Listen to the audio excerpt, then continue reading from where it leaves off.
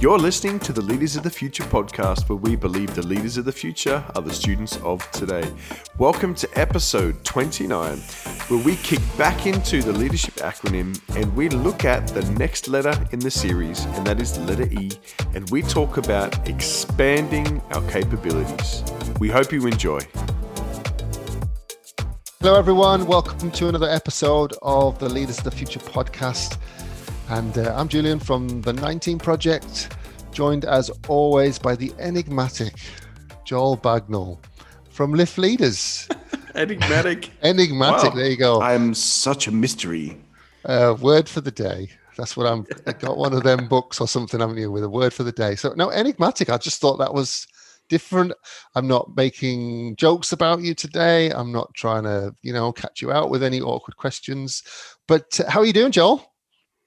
I'm in awe of your propensity to backpedal when you make such fine observations about people. So if you know what, if you could see Julian right now, actually, he looks very classy today. He's sitting there in this nice room, well-lit room with a bookcase in the background and in his black turtleneck, very, very fine gentleman. So I may be enigmatic, but you are exuding class today, Julian. Hey, you've got to try, haven't you? You've got to fake it till you make it. That's what you do. Dress for how you want to be known, all that kind of stuff. And that's not today's leadership topic, though, is it, Julian? And black covers a multitude of sins, doesn't it? Because yes. we're going to start a new letter. I don't want to get ahead of ourselves, but we're starting a new letter today on our acronym. As the second letter E in the word leader, and we'll talk about expand your capabilities. But I do feel over Christmas and New Year that I have expanded in different ways. So that's why you wear black, because it covers a multitude of sins in that sense. Definitely. Yes, many of us can relate. But no, expand your capabilities. We'll get to that in a moment. But in the last episode, we were talking, didn't we, about the year of the book. And yes. I noticed when I listened to it that I didn't answer your question. That's right. Yeah, there were a few things that went awry in that episode, Julian, but that's okay. We're just demonstrating that leaders aren't perfect. So this is experiential learning, everybody. And it was between Christmas and New Year when we recorded and that episode. There was Corona, and there was, we've got every excuse we need. Too much chocolate, too much sugar, just getting back into the kind of swing of things for a new year. And you asked me a question about leadership tips, and I kind of answered that. And you asked me what I was reading, and I didn't answer that. Yeah, and we want to keep people, we want to bring reading into the discussion this year. If it's going to be the year of the book, of course. Yeah. So what are you reading, or what have you finished reading recently? You did say you'd finished reading Arsene Wenger's autobiography. Yes, and that was quite a nostalgic read for me. I finished over Christmas. I tore through a book called Dangerous Prayers by Craig Rochelle, which we might actually talk a little bit more together about in another episode, because we both read it at a similar time, and it's an easy read. It was not a complicated book, but there's really something great about it. I am currently working my way through a book called The Tipping Point by Malcolm Gladwell. And that is especially relevant because he obviously wrote this book long before Corona. But he's talking about the tipping point of when does an idea or a concept take off? When does it become viral? And he uses the theory and the science behind epidemics and pandemics. So it's really interesting to read about that completely in a different context to Corona. So I'm loving it, and both Julian and I agree that we have a huge respect for Malcolm Gladwell as an author, because we just literally don't know where he gets these incredible illustrations and examples from. So that's a good book. I would say for young leaders, particularly if you are speaking, and you want to find stories, his books are phenomenal for that. You're right. I read them and think, where do people get these stories from? How do you find out about these things? But hey, he'll probably have research teams and all that kind of stuff. And obviously that's what we have for helping us write our books. We have a big team behind us. Oh, yes. Maybe not. But, if you want to be on the team, contact us. If you want to participate in writing a book, we would just be pumped about that. Absolutely. But I'm not reading any books at the moment. I'm reading my Bible. So I'm doing this 30-day shred. Wait. Bible. You are reading the book of books, my friend. Well, yes. Not reading any books. The book. I'm not reading any other books because all my time is consumed with reading and listening to the Bible. So today, 44 chapters I have to read today. So it's pretty full on. And it's like that most days. But the books that I finished just towards the end of last year, 2 books in particular, one by Pastor Robert Ferguson from Hillsong Church, his book, Are You Getting This? Oh, I can't wait to read that. It's about preaching, it's about communication, it's about being a storyteller. And it's an excellent read and has prompted me as someone who is a communicator and does do that to be thinking more intentionally about how I approach my preaching, my communication. So that's definitely helped me. And the other one is by Pastor Andy Stanley called Better Decisions, Fewer Regrets.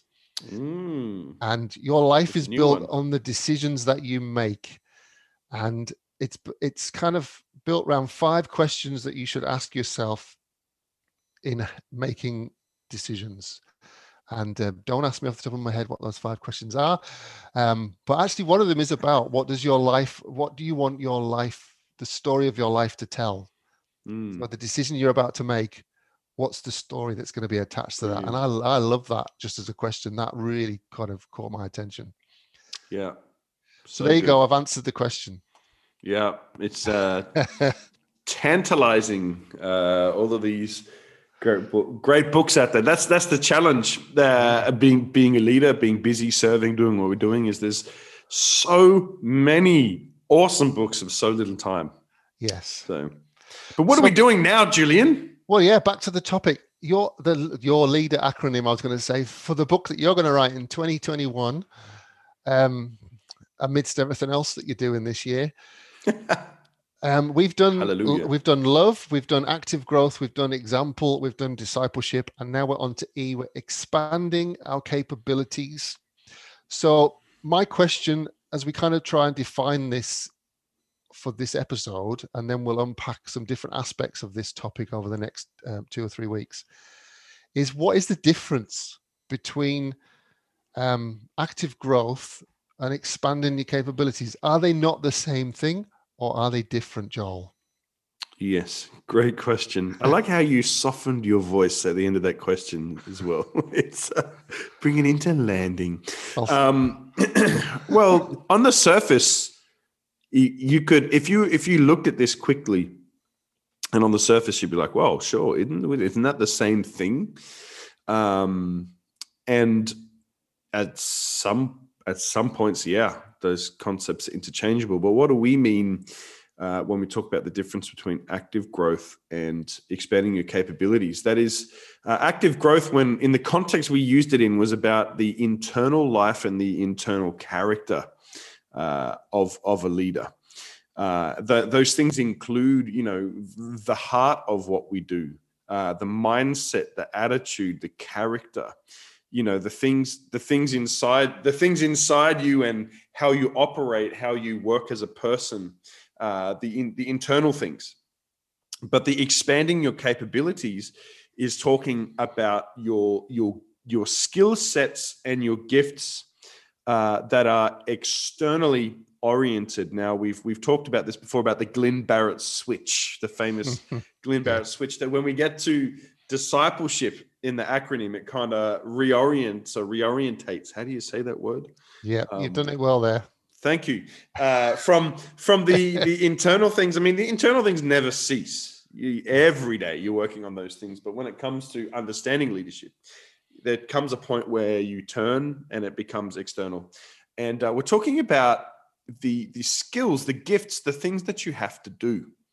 And that's a very real side of leadership, because I don't want to steal the thunder of all the possible questions you might be ready to hit me with, Julian.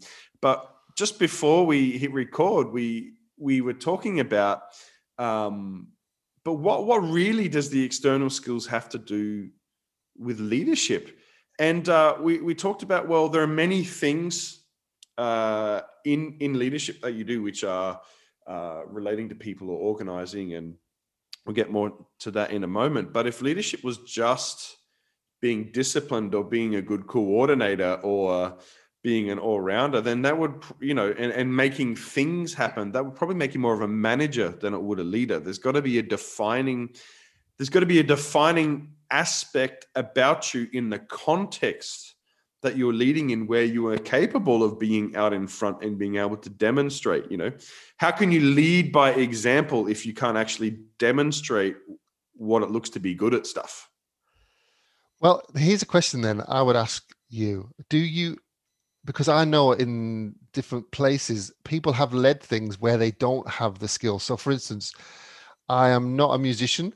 I can sing well in the shower, but so I don't have a capability in regards to kind of musicianship or songship, if that's even a word. I'm not sure. Songship. I'm just making words up now.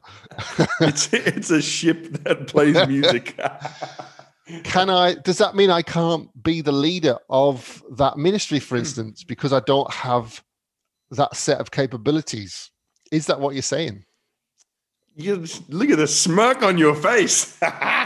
That's so easy to answer, Julian, because if you look at the business world, it's quite common that, CEOs of companies of different areas of expertise, they shift sideways. Like, for example, in Denmark, the biggest company, or one of the biggest companies in Denmark, is Lego. And some years ago, the CEO, when they changed the corporate structure of Lego, the CEO from another company called Danfoss shifted over to Lego. And Danfoss is like heating and like it's very industrial, whereas Lego is a toy company. And I think when it comes to leadership, competencies can cross over. It's about, is the competency that you have, is that relevant to? Now, of course, if you're going to lead a record label, maybe you might not be the greatest singer, or you might not be the greatest guitar player, but you still need to understand or need to have competencies that are very relevant to that area you're leading. But it's still a skill. It's still a competency nonetheless. If you watch a show called The Shark Tank, in Australia, there's a show called The Shark Tank, and I know that it's different variants of it show in different countries, but it's a show where people come and present their business idea to these business people and their investors. And one thing that comes up all the time with these people who have these concepts, they get asked, do you have any skin in the game? What does that mean? So someone develops an app, and they might have a vision for an app, and they've created this concept and they're awesome, but someone else has programmed it, or someone else has worked on the IT infrastructure. And these people get shut down because they have absolutely no idea about anything to do with programming or anything to do with IT. And the investors say, yeah, well, you might not have to be the person programming it. You might not need to be the expertise, but you have to understand enough. You have to have some skill or some skin in the game that relates to what's happening. So no, you don't have to be the person with the primary gifting of the specific thing you're leading, but your competency, we love C words, your competency has to relate to the context of what you're leading. Yeah, I wasn't trying to catch you out. I kind of knew the answer. Your smirk, but, your smirk did, but I was, as you can tell, we're like shadow boxing off the screen. What you're saying is that there are competencies that are specific, aren't they, to a field that you're involved in, like an arena that you might. So if it's worship, or if it's engineering, or if it's education, and then even within education, maybe a particular age group or topic of subject, that obviously you need to keep learning and developing and expanding your capability in that specific thing. But when it comes to leadership, there are some leadership skills that are transferable. So I could be a leader in an industry where I don't know anything about it because I've got those leadership skills. But a good leader will learn a lot about the industry. Will want to learn about it. Yeah, absolutely. You don't stay in that place and go, well, my leadership skills will keep me. No, like you say, you've got to get with the team around you, understand how things work, and Hmm. learn as much as you can. Yes, absolutely. Yeah, which I think really reinforces the point. Like a leader will expand their capabilities. So now, of course, we talk about that your competencies have to cross over. You know, they have to relate to you. Your competencies have to be compatible with your context. There you go. I just love these C words, right? We're going to do an episode one day and say that the secret is the C, because we just have all of these C words that relate to leadership. But of course, industries are led, or companies or organizations are led by people who have the specific skill, you know, in what it is they're leading. But there would definitely be many exceptions where the person who's leading or has taken over the leadership might not have that very skill. But the point we're trying to make is that a leader will never stop learning how to do stuff. Yeah. We'll never stop learning how to work on those gifts and skills and competencies. Come on. Make them relevant in what they're leading. They're going to get that. They're going to get sick of hearing that word. What's Competency. that? Competency.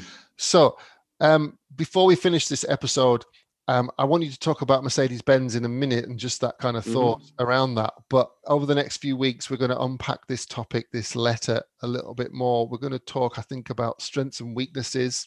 And what do I focus on then? Should I focus on my strengths only, or should I focus on my weaknesses? How do I get that balance right?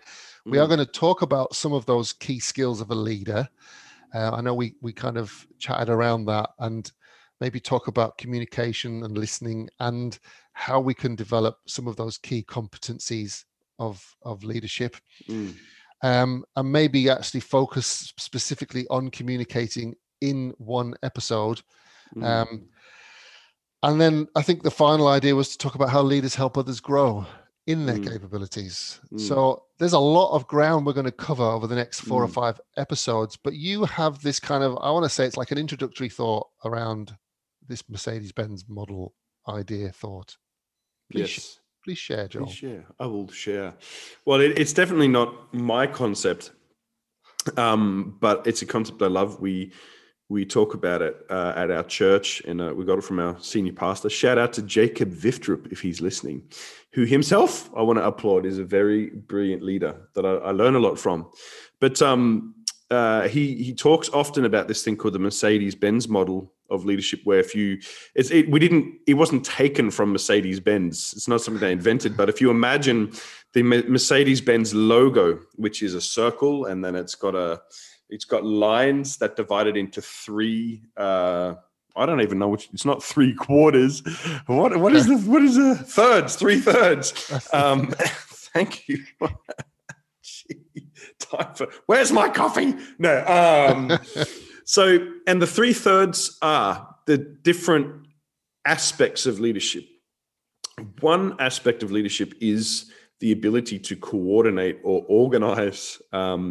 Really important, because if you're going to gather people and inspire people, you need to learn how to maybe do things like run a calendar and check emails and make appointments and be organized enough that people aren't living in utter chaos, you know, how to actually coordinate certain bits. So that's one aspect. We would call that the administrative or the coordinating competencies. The other, the second third is the people element. So knowing how to actually engage with people and lead the human aspects of being a leader, like knowing how to have conversations and having some sort of interpersonal skills where you can talk through someone who's sad, or you know how to challenge people, or or encourage people, or know how to be relatable, like those areas. And then the third third is skill or talent or gifting, which would, let's use an example, say, of a worship team in a church. You might be good at the rostering, you might be good at the sitting down and chatting with people, but man, you really got to know a thing or two about music. You got to understand, oh, wow, okay, so maybe that guitarist isn't playing in tune, or, maybe, okay, so I want our worship leaders to get better. Either I can actually demonstrate what skillful worship leading is, or I know where to recognize it and be able to connect with that and bring that. So those are those three areas of leadership in the Mercedes-Benz model. Fantastic. And we'll maybe refer to some of those in the next few episodes. The other thing, just to kind of add before we finish, is that we always like to have a verse, don't we, to attach to these thoughts. And you've brought this verse, so I'll let you kind of just explain it, and maybe it builds off the back even off that model that you just talked about. Proverbs 18 verse 16, and I'm reading from the ESV. It says, "A man's gift makes room for him and brings him before the great." Just very, very quickly, Joel, you got like 30 seconds before we say thank you to everyone for listening today. Why is that verse so good for fitting with this letter and this thought? Definitely. So much about leadership is credibility. And what that verse is talking about is, and of course, people interpret verses differently, can be interpreted a few different ways, but there's something about excellence that brings credibility. And for being a leader, let's take the context of being a pastor. People will respect you as a pastor if you're good with people, or you're a good preacher, a good communicator, and your talents and your gifts open doors. That's actually one of the first things that gets recognized when you're being identified as a leader. It's like, okay, no, this person can actually do something, and so your skill will open doors. So the better you lead, the more likely it is that people will be interested in following you. The better your organization is being led, and the better your organization is at accomplishing its goals, the more people are going to want you, the more they're going to be interested in interacting with you. And so that's really why it's important. Excellence brings credibility. So don't expand your capabilities. So don't accept just being good enough. That's the heart behind it. Invest in the skills that you have so that you can bring more credibility to what you're leading. Thanks so much for listening today. We hope that it brings you some fresh inspiration on your leadership journey. And if you're loving this content and you don't want to miss any upcoming episode, why don't you hit subscribe on whatever platform you're listening to this on, but also make sure you stay up to date with the latest in what's happening with the 19 Project and Lift Leaders. You can do this via our social media platforms, or head to liftleaders.com or the19project.com. We'll see you next time.